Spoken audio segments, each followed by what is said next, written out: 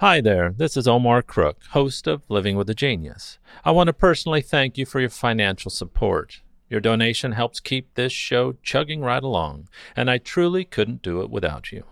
As always, thanks for listening. Be kind, do good work, and until next time. Here's Living with a Genius for April 1st, 2020. Well, here in the Crook household, we've been self-isolating for almost a month now. Our last show at LA Opera was canceled, and the last time I saw my friends was March 8th. Everything's been canceled since then, too, and except for a few walks around the neighborhood, we've been in the house, just the four of us. Today, instead of a birth, death, or event of note, I decided to start the month with a speech by one of my heroes, Fred Rogers. In times like these, I often turn to his words. My real-life hero, my grandfather, Bill Crook, died in 1984, and Fred Rogers is as close as I can get, I suppose. During his commencement speech for Dartmouth's class of 2002, Mr. Rogers asks for a silent minute, and if you can wait to listen until you're somewhere quiet, I promise you won't regret it. Over the course of the month, I've seen so many of my friends creating such beauty for all of us to enjoy and to share. Tony's reading beautiful poetry.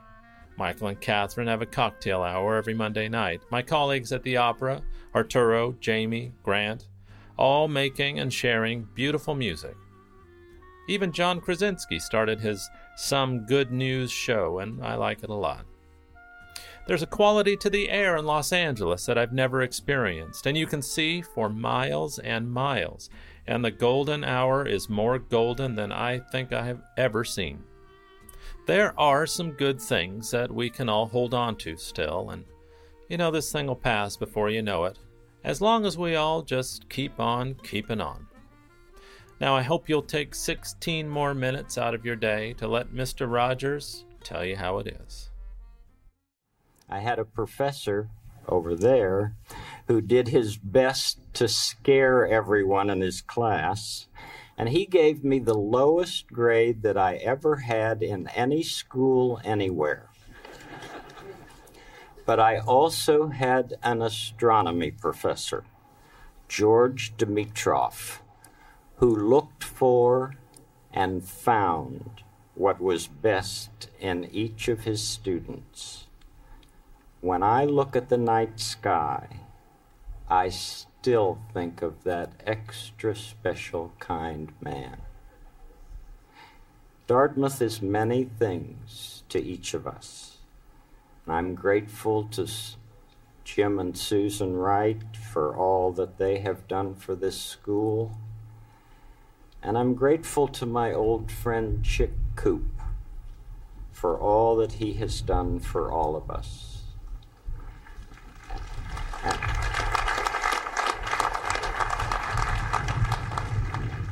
And I congratulate every one of you who is being honored in any way during this commencement weekend. Our world hangs like a magnificent jewel in the vastness of space. Every one of us is a part of that jewel, a facet of that jewel. And in the perspective of infinity, our differences are infinitesimal. We are intimately related. May we never even pretend that we are not. Have you heard my favorite story that came from the Seattle Special Olympics? Well, for the 100-yard dash, there were 9 contestants, all of them so-called physically or mentally disabled. All 9 of them assembled at the starting line, and at the sound of the gun, they took off. But not long afterward, one little boy stumbled and fell and hurt his knee and began to cry. The other 8 children heard him crying. They slowed down, turned around and ran back to him. Every one of them ran back to him. One little girl with Down syndrome bent down and kissed the boy and said, "This'll make it better." And the little boy got up, and he and the rest of the runners linked their arms together and joyfully walked to the finish line. They all finished the race at the same time. And when they did, everyone in that stadium stood up and clapped and whistled and cheered for a long, long time. People who were there are still telling the story with great delight. And you know why. Because deep down, we know that what matters in this life is more than winning for ourselves. What really matters is helping others win too, even if it means slowing down and changing our course now and then. Anicius Manlius Severinus Boethius, what a name, was the last of the great Roman philosophers and the first of the scholastics of the Middle Ages. 1,500 years ago, Boethius wrote this sentence: "O happy race of mortals, if your hearts are ruled, as is the universe, by love." I was once invited to sit in on a master class of 6 young cellists from the Pittsburgh Youth Symphony Orchestra. The master teacher was Yo-Yo Ma. Now, Yo-Yo is the most other-oriented genius I've ever known. His music comes from a very deep place within his being. And during that master class, Yo-Yo gently led those young cellists into understandings about their instruments, their music, and their selves, which some of them told me later they'd carry with them forever. I can still see the face of one young man who had just finished playing a movement of Brahms' cello sonata when Yo-Yo said, "Nobody else can make the sound you make." Of course, he meant that as a compliment to the young man.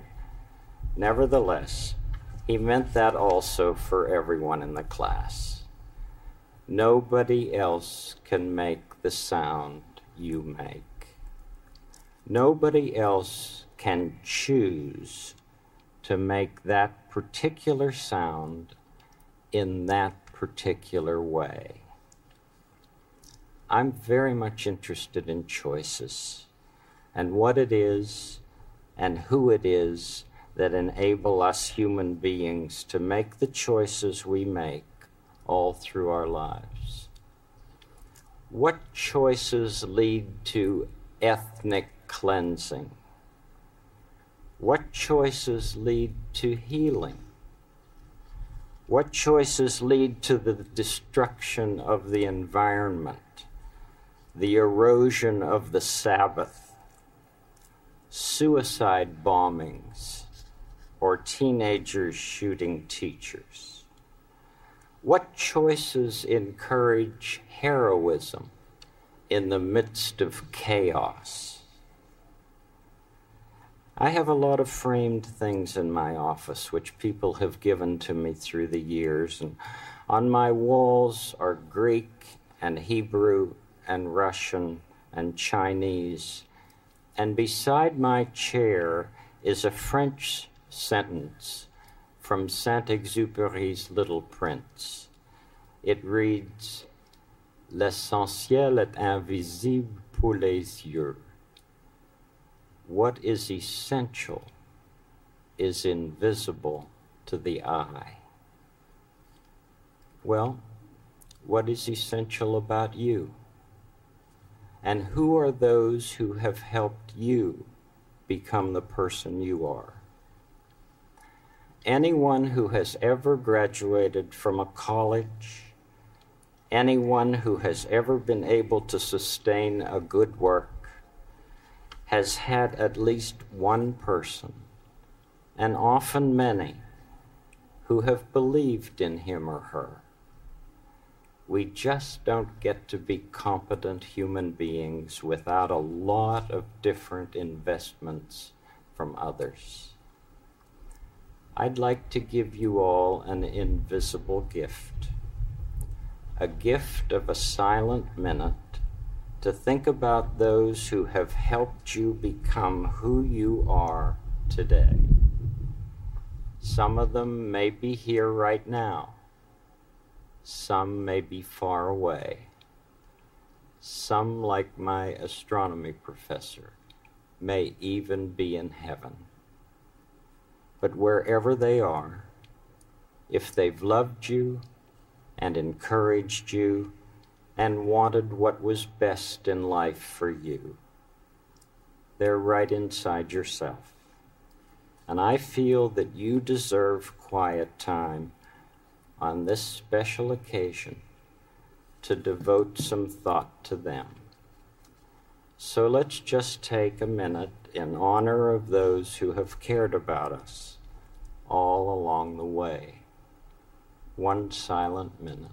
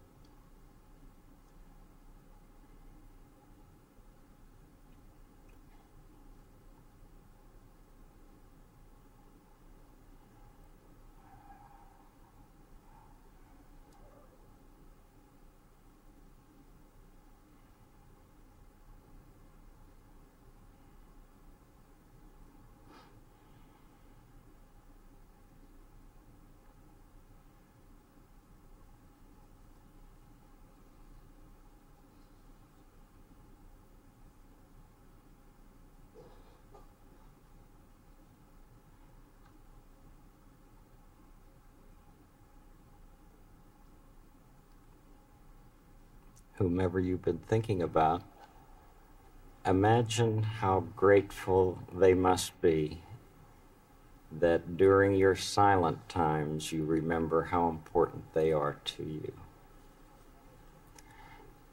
It's not the honors and the prizes and the fancy outsides of life which ultimately nourish our souls. It's the knowing that we can be trusted, that we never have to fear the truth, that the bedrock of our lives from which we make our choices is very good stuff. There's a neighborhood song that is meant for the child in each of us, and I'd like to give you the words of that song right now. It's you I like. It's not the things you wear. It's not the way you do your hair, but it's you I like. The way you are right now, the way down deep inside you. Not the things that hide you, not your caps and gowns, they're just beside you. But it's you I like, every part of you. Your skin, your eyes, your feelings, whether old or new. I hope that you remember, even when you're feeling blue, that it's you I like, it's you yourself, it's you. It's you I like. And what that ultimately means, of course, is that you don't ever have to do anything sensational for people to love you. When I say it's you I like, I'm talking about that part of you that knows that life is far more than anything you can ever see or hear or touch. That deep part of you that allows you to stand for those things without which humankind cannot survive. Love that conquers hate, peace that rises triumphant over war, and justice that proves more powerful than greed. So in all that you do, in all of your life, I wish you the strength and the grace to make those choices which will allow you and your neighbor to become the best of whoever you are. Congratulations to you all.